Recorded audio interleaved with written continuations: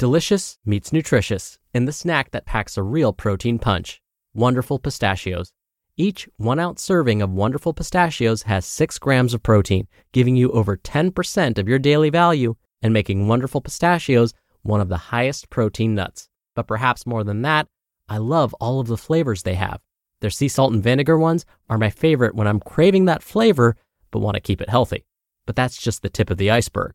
Wonderful Pistachios come in a variety of flavors, like chili roasted, honey roasted, smoky barbecue, and jalapeno lime, perfect for enjoying with family and friends or taking them with you on the go. Whether you're a pistachio purist who loves cracking open every nut, or you prefer the convenience of no-shells pistachios, Wonderful Pistachios has got you covered.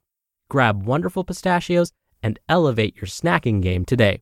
So fill up with a healthy snack when hunger strikes. Visit wonderfulpistachios.com to learn more. That's wonderfulpistachios.com. It's another Q&A edition of Optimal Health Daily, episode 1533, and I'm Dr. Neal Malik. Hey there, happy Friday, and welcome to another Q&A edition of Optimal Health Daily, where I answer your health questions related to fitness, diet and nutrition, and lots more.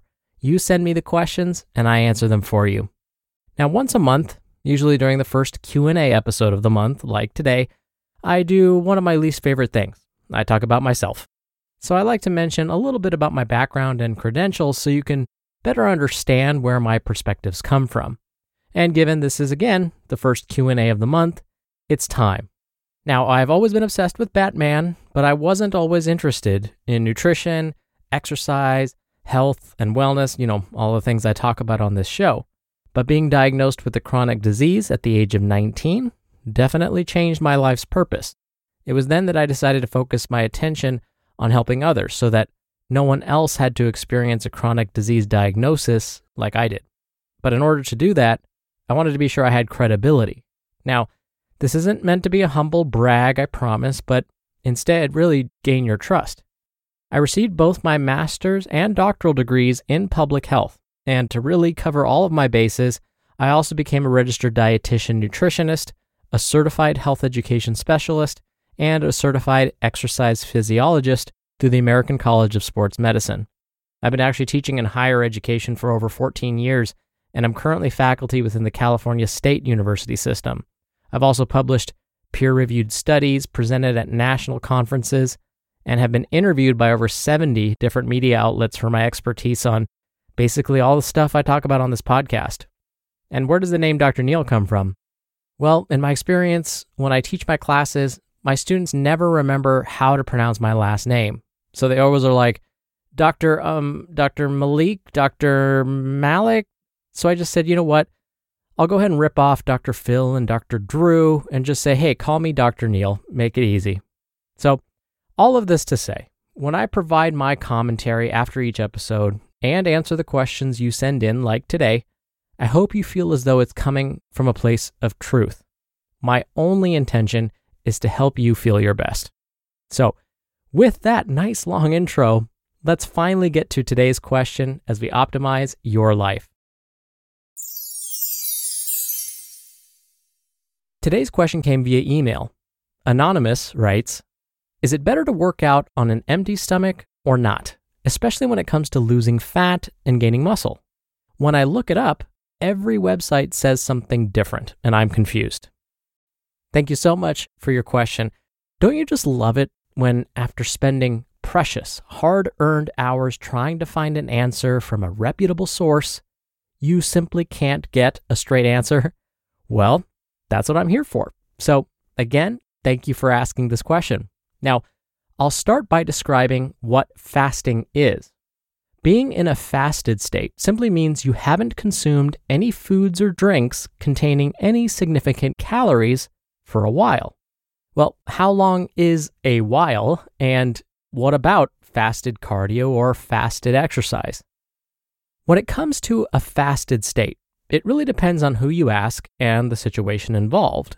For example, before you go in for routine blood tests like getting your cholesterol and blood sugar levels checked, your doctor may recommend that you fast for at least 8 hours before going to the lab and having your blood drawn.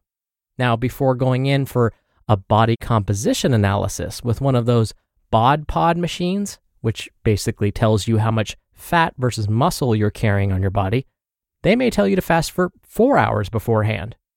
Then in other cases, fasting may last days and even weeks.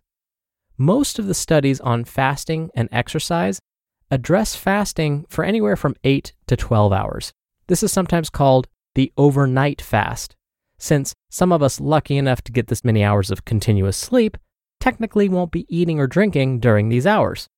Fasting for 8 to 12 hours is usually what folks are talking about within this context.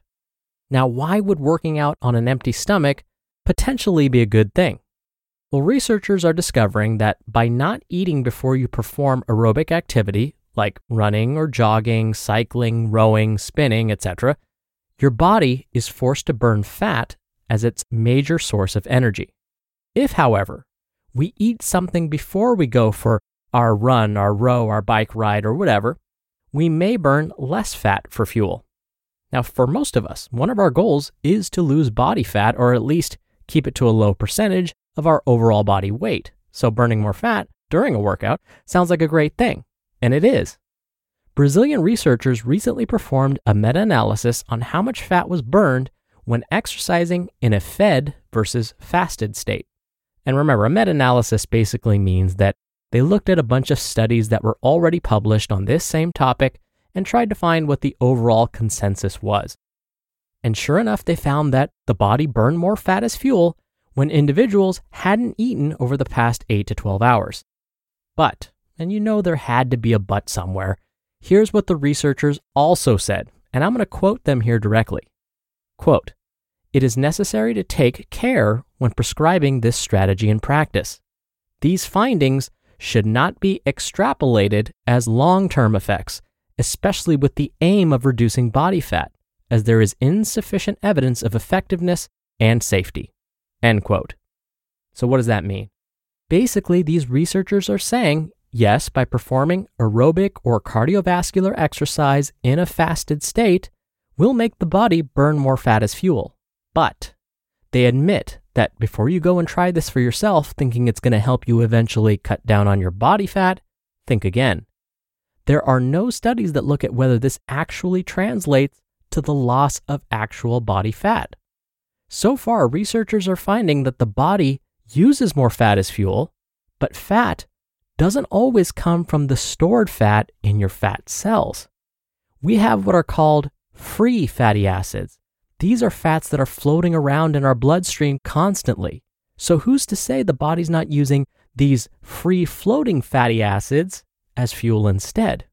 In fact, the researchers argue that this is likely what's happening. So rather than shrinking our fat cells, the body may just be burning the fat that's already floating around in our blood anyways. Now you may think, well, isn't that still a good thing? I mean, if we're removing fat from our blood, won't that reduce our risk for having a heart attack or stroke? Maybe, maybe not. We actually need some fat in our bloodstream. Plus, we have to weigh the potential risks and benefits of fasting before a workout. Now, when it comes to risks, can you think of any situations where, by not eating before a workout, the individual would be placing themselves at risk for some serious complications? The first thought that comes to my mind would be swimming.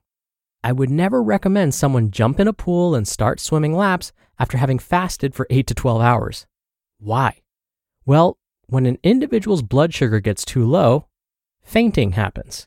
If you faint in a pool, you drown. I also wouldn't recommend this for those that are pregnant, or those with diabetes, or children and adolescents, or the elderly for that matter. In fact, I would be cautious recommending anyone try this. Having low blood sugar is actually far more dangerous in the short term than having high blood sugar. Again, this is because if the brain doesn't get enough fuel in the form of food, fainting and even falling into a coma can occur. Now, likely, even before fainting happens, the person may feel weak, nauseated, and may have difficulty speaking clearly. They may begin suffering from cold sweats, and on and on. So while studies in the short term are finding that we may burn more fat during our cardio workouts while in a fasted state, to me, I would caution anyone before trying fasted cardio themselves. At the very least, be sure you have some carbohydrate-rich foods nearby in case, you do decide to try it and experience any of the symptoms I just mentioned. If you start to feel shaky, weak, nauseated, and you've been fasting, it could be because you just need a little bit of blood sugar. And remember, just because you're burning more fat during your workout doesn't mean you will actually lose real body fat. And that's again because you might be just burning the fat that's in your bloodstream. And remember, that's not me saying it. The researchers themselves said that. Thank you so much again for the question. Now, if you want to send me a question and have it answered right here on the show, you can email one to health@oldpodcast.com. Or if you want your voice played on an episode, come by oldpodcast.com/ask. Right on that webpage, you can record your question straight from your computer's microphone. It's really easy, and what's great is you can even play back your message and do retakes before sending it in. Or you can do it the old-fashioned way and call in your question. The number is 61 I love OHD. All right. Thank you so much for listening every day. Thank you for listening all the way through. Thank you for sharing this show with someone. I hope you have a wonderful start to your weekend, and I'll see you back here tomorrow where your optimal life awaits.